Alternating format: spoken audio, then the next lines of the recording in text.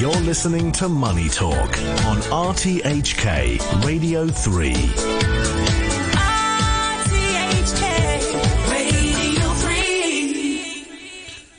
All right, as is usual on a Monday, we've got a view from mainland China, and today we're joined by Ben Cavender, Managing Director of China Market Research Group. Good morning, Ben.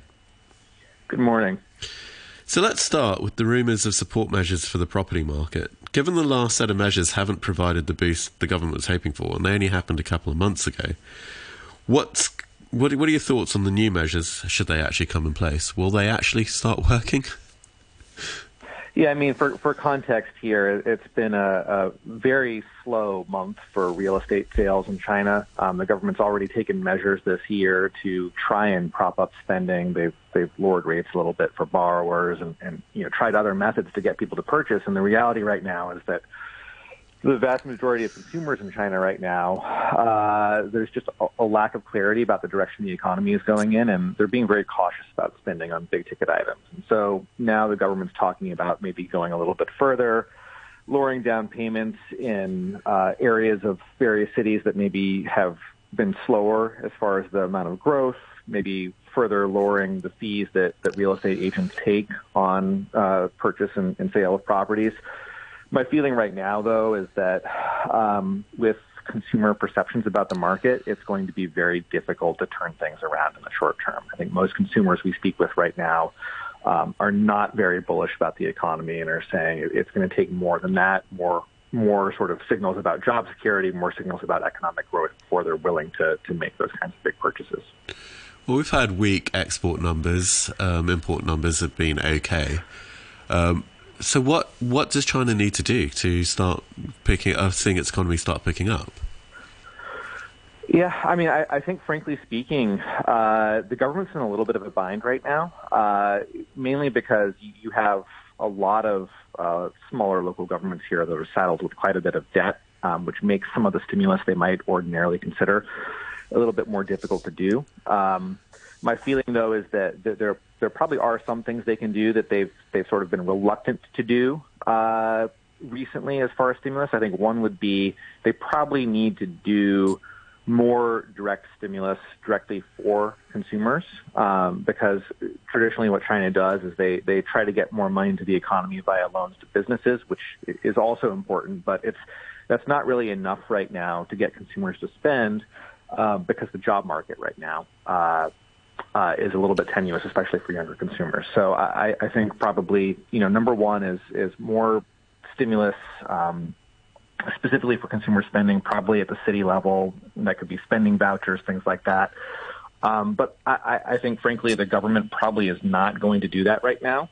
They like the fact that China currently has low interest rates compared to the rest of the world. They're probably worried about inflation coming up too much.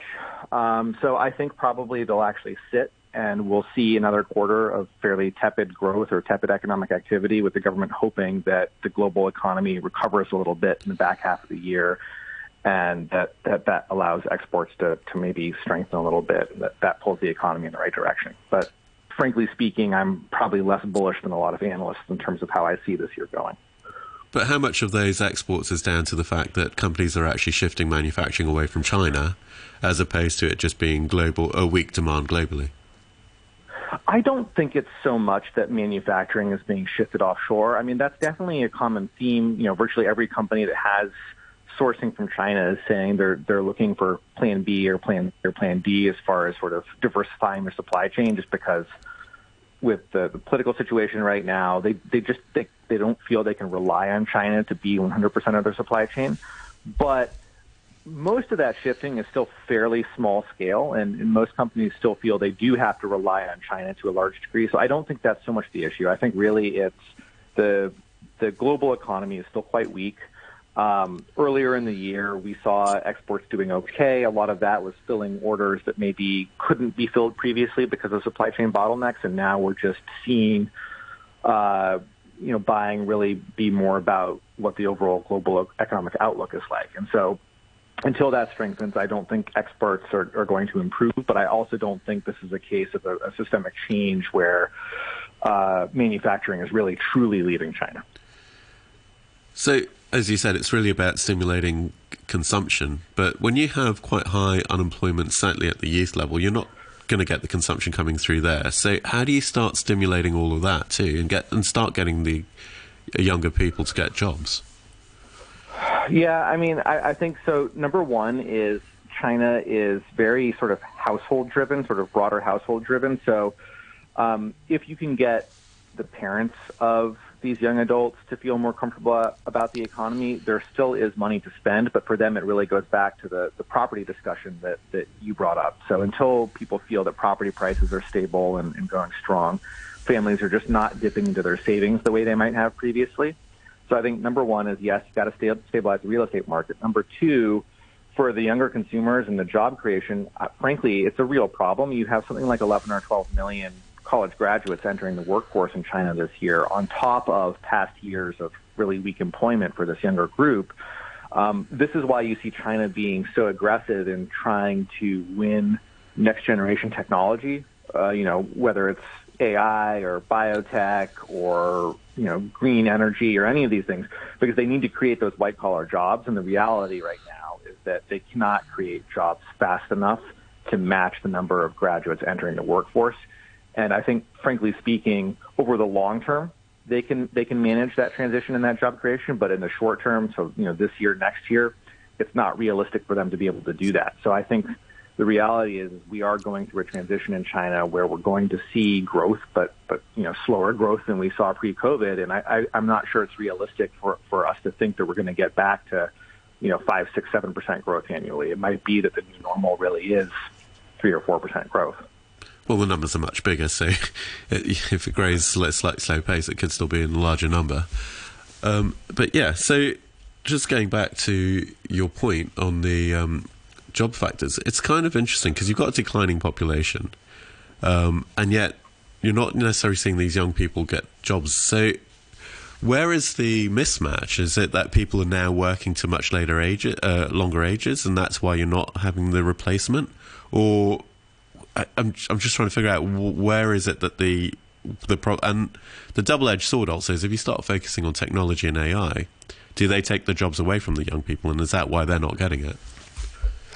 Yeah, I mean, I think part of the challenge is that if you look at China and what China does well from an innovation standpoint, what it does extremely well is using technology to improve efficiency within business processes. So you see that for logistics, delivery services, all these businesses that in the past still have to some degree very high headcounts, but they're finding ways to strip that headcount out of the business model because it's not sustainable to keep paying humans to do a lot of these jobs. And I think the challenge for employment here is that if you go back 10 years, every barista at a Starbucks in China had a college degree. Every person that acts as sort of a security safety check person for the subway in Shanghai has a college degree.